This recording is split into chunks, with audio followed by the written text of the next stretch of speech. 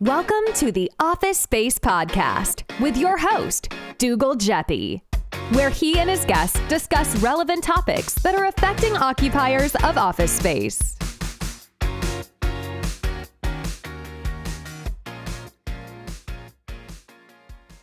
Today, my guests are Tony Ianessa, CEO of Big Construction, a single-digit handicap golfer, and valedictorian of the esteemed Fenwick High School. Is that accurate, Tony?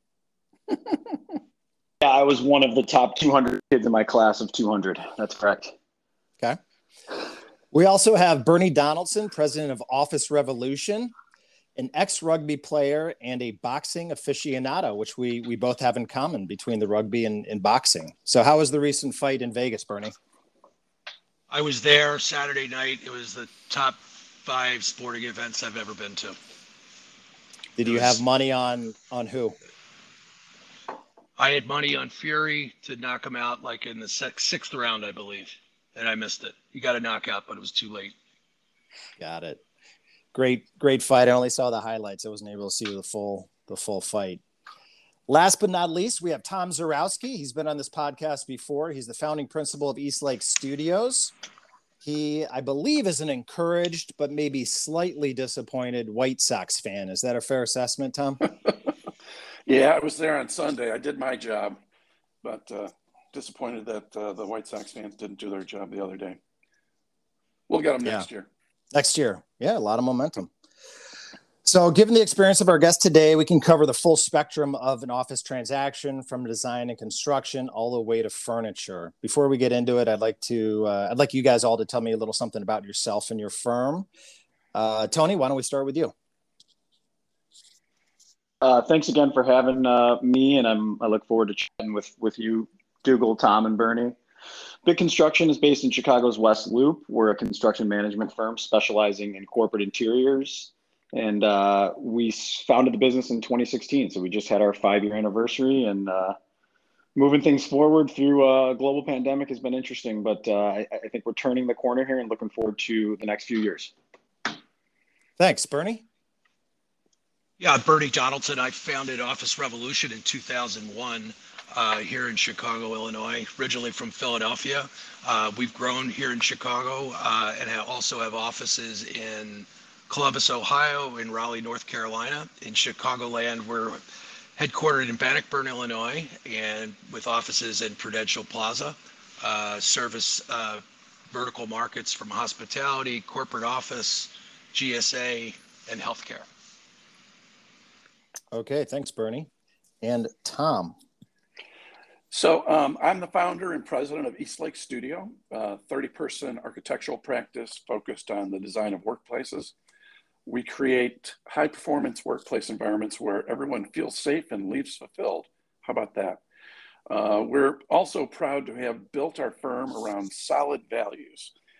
We try to make an impact, be real, stay curious, get rewarded, and just play and have fun. That's us. Awesome. Nice summary, guys. Thanks. So there has been a lot of negative news in the media about the office market and the return to the office. I was hoping you guys could give us some positive news because I know there's a lot out there. Personally, I've been quite busy and clients have been very active in the last few months. And so I'm quite encouraged on what's going to be happening in the future. So Tom, maybe we'll start with you. And can you give us some data points or positive things you're seeing out there in the market? Sure. So Dougal, as you know, we work for both landlords and tenants.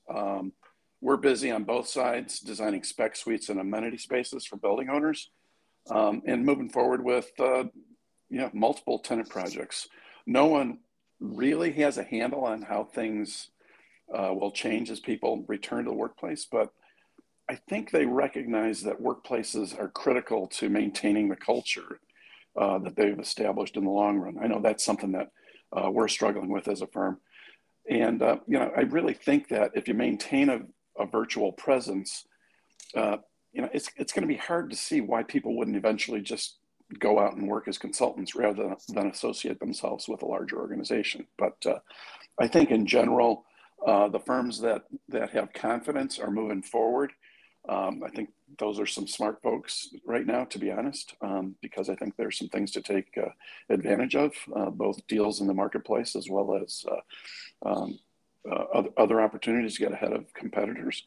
But it's a long run that we have ahead of us, and I'm pretty optimistic about the future. Thanks, Tom. Bernie, a little bit further downstream, but what are you seeing out there? To echo some of Tom's comments, we see a lot of the similar activity working with certainly a growth within the real estate sector. The number of proposals and RFPs that we've received over the last 6 months is great compared to what it was in the first quarter of this year. And as I see, it's the culture is key. And to Tom's point, we really to maintain that, you have to be together. And I think the challenges the challenges that our firm has are very similar to any typical end user, as people have gotten used to working from home, not having to commute. And we just, as leaders in the company, we just have to really work with our employees to let them know that we are in the contract interiors business, and we need to give that to our clients, and we need to give a seamless delivery for them in these challenging times. And I think being together, our biggest thing is efficiency has been challenged. You can only do so much on video. Being together is of the utmost importance, in my opinion. Great. Thanks for that, Bernie. Tony, what about you? I think what has changed, in the most what I've seen change most over the course of the last 20 months to just maybe in the last 2 or 3 months is it feels like, and our data would point to, companies are actually confident in making a decision. And I think a lot of folks sat on their hands for 18 months. We've been through a global pandemic. We've been through multiple variants. I feel like it seems like the market would support that people are making decisions, and whether they're going to go back to the office for 3 days or 2 days or not at all, I think decisions are being made, which ultimately helps all of us because it leads to some sort of physical presence, whether that means they're going to decrease their footprint, increase their footprint, have satellite offices, have a hub and spoke model. What really makes me and our company and probably all of us uncomfortable is when our clients do nothing. And so what I've seen changed just in the last few months is people and clients are actually doing something, whether it's expanding, moving, refreshing, changing the way they work. There are many more projects, to Bernie's point. We track all sorts of things every single week at our company, things like organic website visits, RFPs in the door, average RFP volume. We categorize things like hot prospects, which would be, a lease that is imminent to be signed, that is over a certain threshold of a square footage where we have a strong connection. And in 24 months, we haven't had the amount of hot prospects, as we call them, that we have today. So I would tell you that our outlook looks incredibly positive for the next few years, specific to corporate interiors. Yeah, that's great to hear. Great to hear, guys. Tom, what sort of design trends are you seeing right now, and what's going to stick? We had a conversation probably about a year ago, Tom, on the podcast, and I'm wondering how much of that has changed from maybe a year ago. Maybe not much. Why don't you tell us? No, I think it's actually changed significantly. I think, we've certainly had a lot of opportunity to do research, and actually, we've actually done some planning studies for prototypical client types and have posted those on our website. So if anybody's looking to see what we think it's going to look like, there's some great examples on the innovation page of Eastlake Studios website. But design trends last year started with a focus on safety and wellness, but this year, I think we've begun to realize that flexibility is really important. Meaning kind of how we work today will probably be different tomorrow. So, we need to anticipate and facilitate changes in the workplace. That means investing in high performance furniture that can easily be reconfigured. And it could also extend to investing in demountable walls that can be reworked. I think an investment in workplace today will almost certainly pay off in the future. We see, the majority of businesses that we're working with employing some sort of hybrid solution where staff continue to work remotely, more or less depending upon their role within the organization. So when people do come into the workplace, the focus is really going to be collaboration. So we think that's an important part of what workplaces are going to look like moving forward. We think a significantly higher proportion of meeting space is going to be required. And, the challenge becomes that, they still see everybody in their organization coming into the workplace occasionally. So they want their space to be able to accommodate everyone while supporting collaboration. And that's a pretty big challenge. And I don't think it's leading necessarily to smaller spaces. I think it's leading to smarter spaces, and I think things like integrated technology become a key component. And we're seeing everyone, including ourselves, investing in better video conferencing solutions, ones that don't take half the meeting time to set up. Everyone's been in one of those meetings, right? But, Yeah. We also think that, people have been remote for so long. I think they also are looking for some sort of contrast from their home, whether it's a hospitality vibe or library vibe. It just needs to be different. And I think that's a key part of, the stuff that we're working on and what's important to our clients.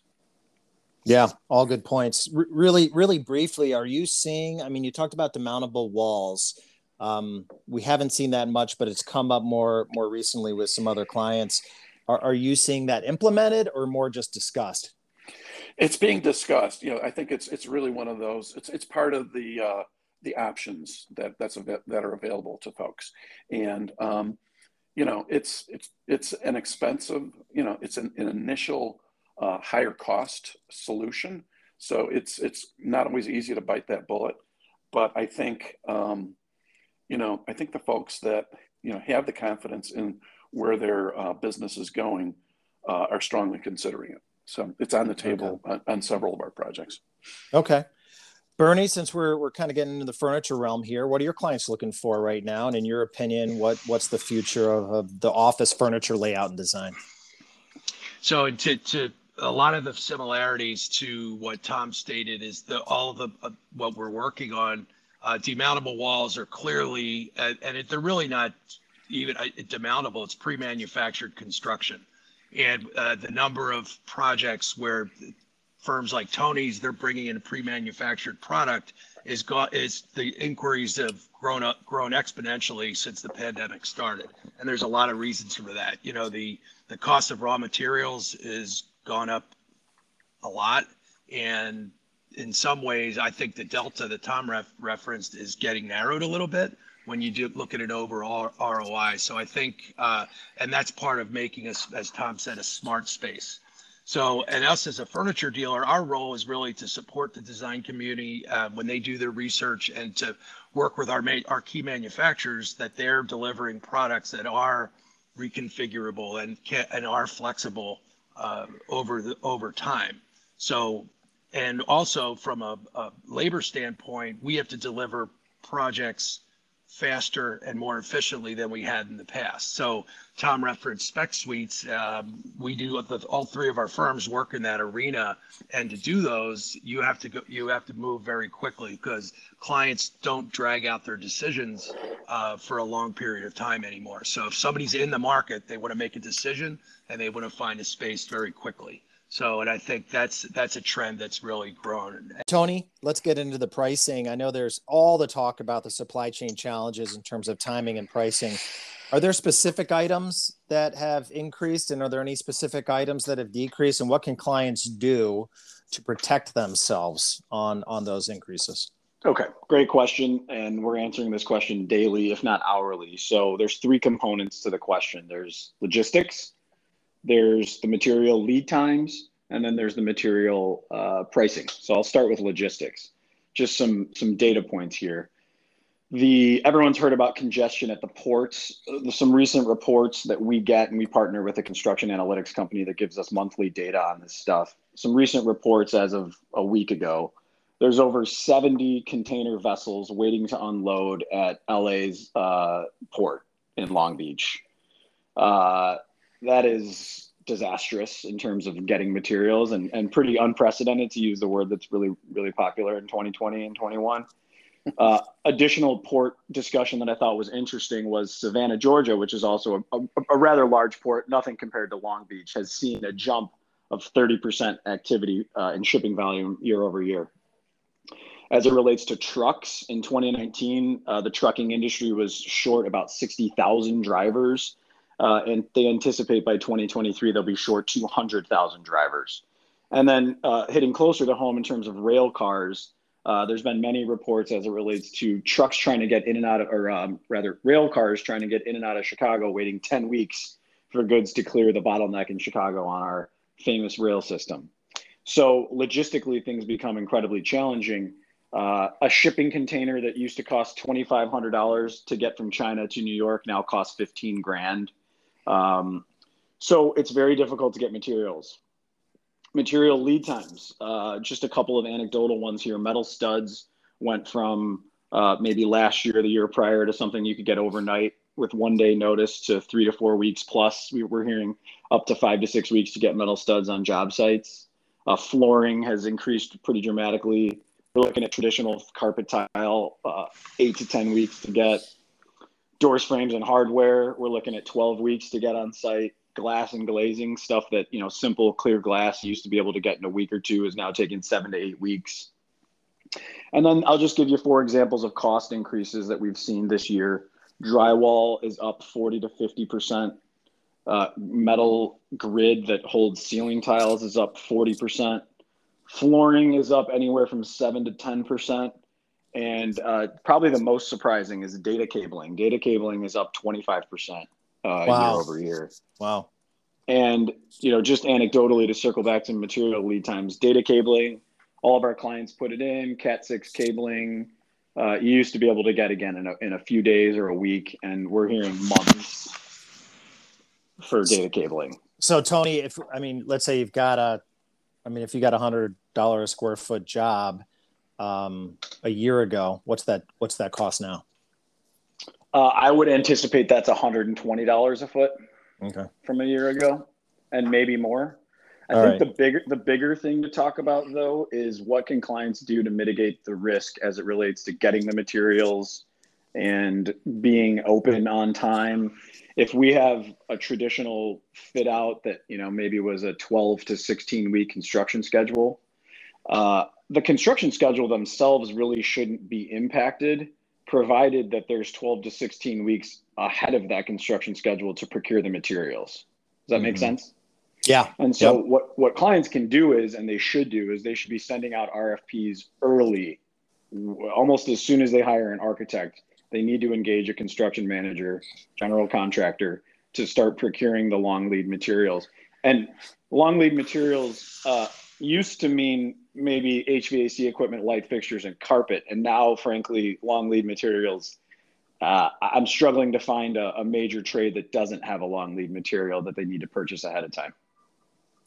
Yeah, those are really good points, and a great segue to my next question about what advice would you guys give to each other to create a better client experience? It sounds to me, Tony, that you're saying that, you guys got to get engaged earlier with the architects so you can start pricing those earlier and figure that out. Is that accurate? Yeah, and I'll just give you an example. So Tom and I share several mutual clients, but we had a client come to us recently that was expanding. They want to be occupying their space in, let's say, Q2 or Q3 of next year. Tom's team was engaged, I don't know, Tom, maybe 2 or 3 months ago, and we were engaged maybe a month ago, to put it in perspective in terms of the amount of time that it does require to procure the materials, get them on site, and be prepared to build within a reasonable time frame. Yeah, I agree. That's an important part of a process. One of the things that we're seeing is if you get someone like Tony on board early, they can identify, hey, the product that you specified is going to take 20 weeks. But maybe we can work together to identify equal product substitutions that can, from manufacturers that can beat those lead times. So that's an important part of the conversation with both Bernie and Tony, to be honest, because it's certainly on the furniture side as well. Bernie, I see you're back. Can you hear me? Yep. Yes. Great. Any advice you would give to Tom and or Tony and or a client to make the process better? I think it is onboarding all facets of your project team. Onboarding them early is best. And we historically we've gone through furniture a long RFP process, and a general contractor is going to be waiting. Okay, I need my furniture guys. I have to lay out floor cores. I need them on board because we need a lot of information from them. And typically in the older days, we would get brought on really at the last minute when it was a fire drill to get furniture to the site on time while the contractors were still putting in lighting, and that always creates a poor customer experience. Whereas if you onboard somebody earlier as part of the project team, everything goes far more seamlessly, and the client is far more happy. And there's plenty of cases where I could recommend that. We've all worked in projects where we were exhausted before the project really was underway, through the whole bidding process. Right. So earlier is the better, and furniture isn't no different than what Tony deals with construction. The change in the office furniture design is made workstations, which tend to be more readily available than what we call ancillary furniture, which is typically upholstered materials that fabric and foam and chair frames. Most of them come from overseas, and the global supply chain has affected that industry immensely. So the earlier the better is kind of the message for everybody. Hey, Bernie, are you seeing any clients swapping out furniture right now to address, current COVID concerns or spacing or anything like that? Or are they pretty much just keeping what they had and reorienting it, I guess? Well, I think in some ways, early on, just say a year or more ago, everybody was calling about plexiglass screens and dividers, and then they found that was expensive to do as a Band-Aid, and then probably about a year, last summer of 20, everybody was in a holding pattern, so that nobody made any decisions.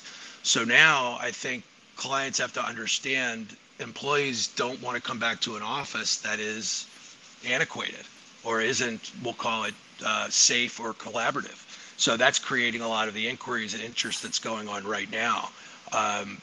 There are fewer. We have had clients that have de-densified. They've taken some workstations out of their space, or just since they're working hybrid, people just spread out a little bit more, because to remove furniture in the city of Chicago with labor costs, it just costs prohibitive. So the answer is yes, but not as much as one might think. Okay, thanks. We are coming up on the end of the podcast right now, guys. Any parting shots, any comments, any predictions for what the office is going to look like in a couple of years? I'll start. I think we're already seeing momentum. I'm calling October 13th as the beginning of a major shift. I actually called the bottom of the last recession, so I've got this amazing ability to do that, and we're already seeing it. You're seeing a narrative in the media coming back, which pushes people to do certain things. So it's going to be all positive moving forward. Anything else from your guys' perspective you want to talk about? Personally, I think there's no doubt that the office space is just going to be different, smarter, and more vibrant. I think that's really going to be what it's all about, and look forward to that world for sure. And I think, despite some of the negative press, we live in a world-class city, second to none.